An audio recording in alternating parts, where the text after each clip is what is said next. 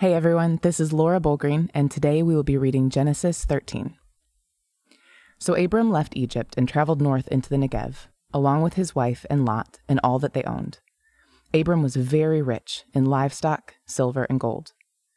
From the Negev, they continued traveling by stages toward Bethel, where they pitched their tents between Bethel and Ai, where they had camped before. This was the same place where Abram had built the altar, and there he worshipped the Lord again. Lot, who was traveling with Abram, had also become very wealthy with flocks of sheep and goats, herds of cattle, and many tents. But the land could not support both Abram and Lot with all their flocks and herds living so close together. So disputes broke out between the herdsmen of Abram and Lot. At that time, Canaanites and Perizzites were also living in the land. Finally, Abram said to Lot, "Let's not allow this conflict to come between us or our herdsmen. After all, we are close relatives. The whole countryside is open to you. Take your choice of any section of the land you want, and we will separate. If you want the land to the left, then I'll take the land on the right. If you prefer the land on the right, then I'll go to the left." Lot took a long look at the fertile plains of the Jordan Valley in the direction of Zoar. The whole area was well watered everywhere, like the garden of the Lord or the beautiful land of Egypt. This was before the Lord destroyed Sodom and Gomorrah. Lot chose for himself the whole Jordan Valley to the east of them. He went there with his flocks and servants and parted company with his uncle Abram. So Abram settled in the land of Canaan, and Lot moved his tents to a place near Sodom and settled among the cities of the plain. But the people of this area were extremely wicked and constantly sinned against the Lord. After Lot had gone, the Lord said to Abram, "Look as far as you can see in every direction, north and south, east and west. I am giving all this land, as far as you can see, to you and your descendants as a permanent possession. And I will give you so many descendants that, like the dust of the earth, they cannot be counted. Go and walk through the land in every direction, for I am giving it to you."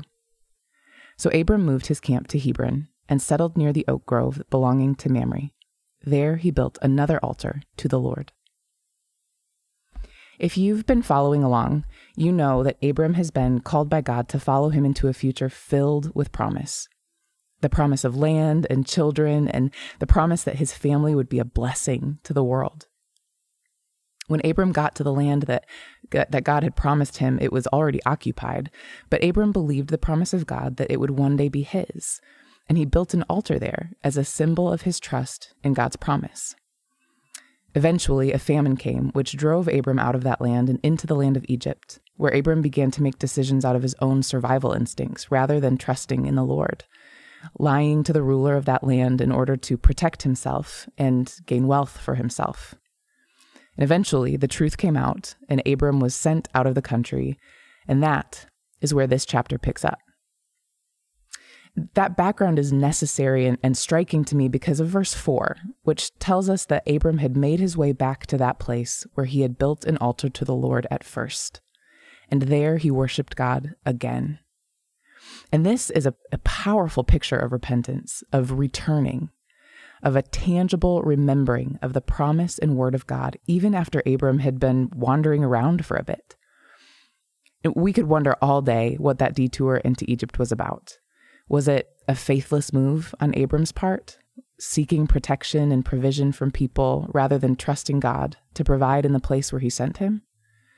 Or maybe was it an intentional move that was somehow God-ordained and God-directed in order to build up Abram's wealth and resources for the next part of his journey?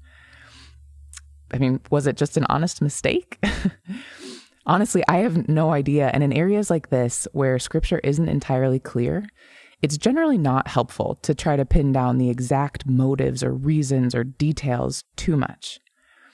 To me, the most compelling part of this is that whatever the reason for the detour, good or bad, right or wrong, led by God or caused by disobedience, God brought Abram back.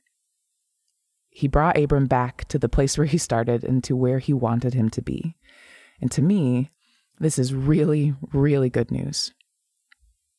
I don't know about you, but I've noticed that it's easy in my life to get really hung up on what my exactly right next step is. I fret and I worry and I struggle because I so badly want to discern the will of God. But unfortunately, instead of making me trust and love him more, that often just produces fear in my heart. fear that I'll get it wrong, so I become too anxious to take any step at all in case I accidentally ruin everything. And what a masterful plot on the part of our enemy to make sure that we stay paralyzed, never moving toward the promises of God, but all the while thinking we're being faithful just because we're not risking stepping into anything wrong. But here we see a different picture. Abram followed God into the promised land, and then he left. And then he came back. And the whole telling of the story is very unfussy and unconcerned about the whole process, the bumps along the way. It simply brings Abram right back to where he needed to be, very matter-of-factly, and then the story keeps moving. We see that the detour into Egypt had an effect on Abram too.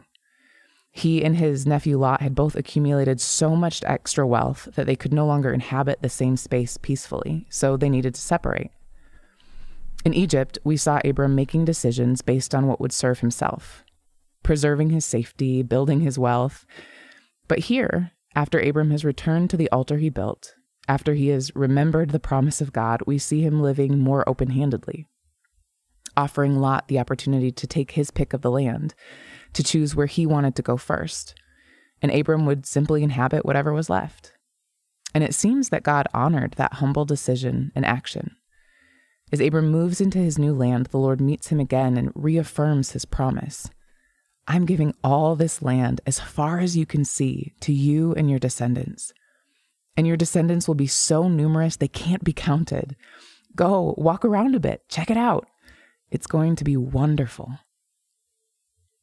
And there, Abram builds another altar, another reminder, another declaration that he believes, that he's in this journey together with his God, heart and soul. So what about you? What catches your attention from this story today?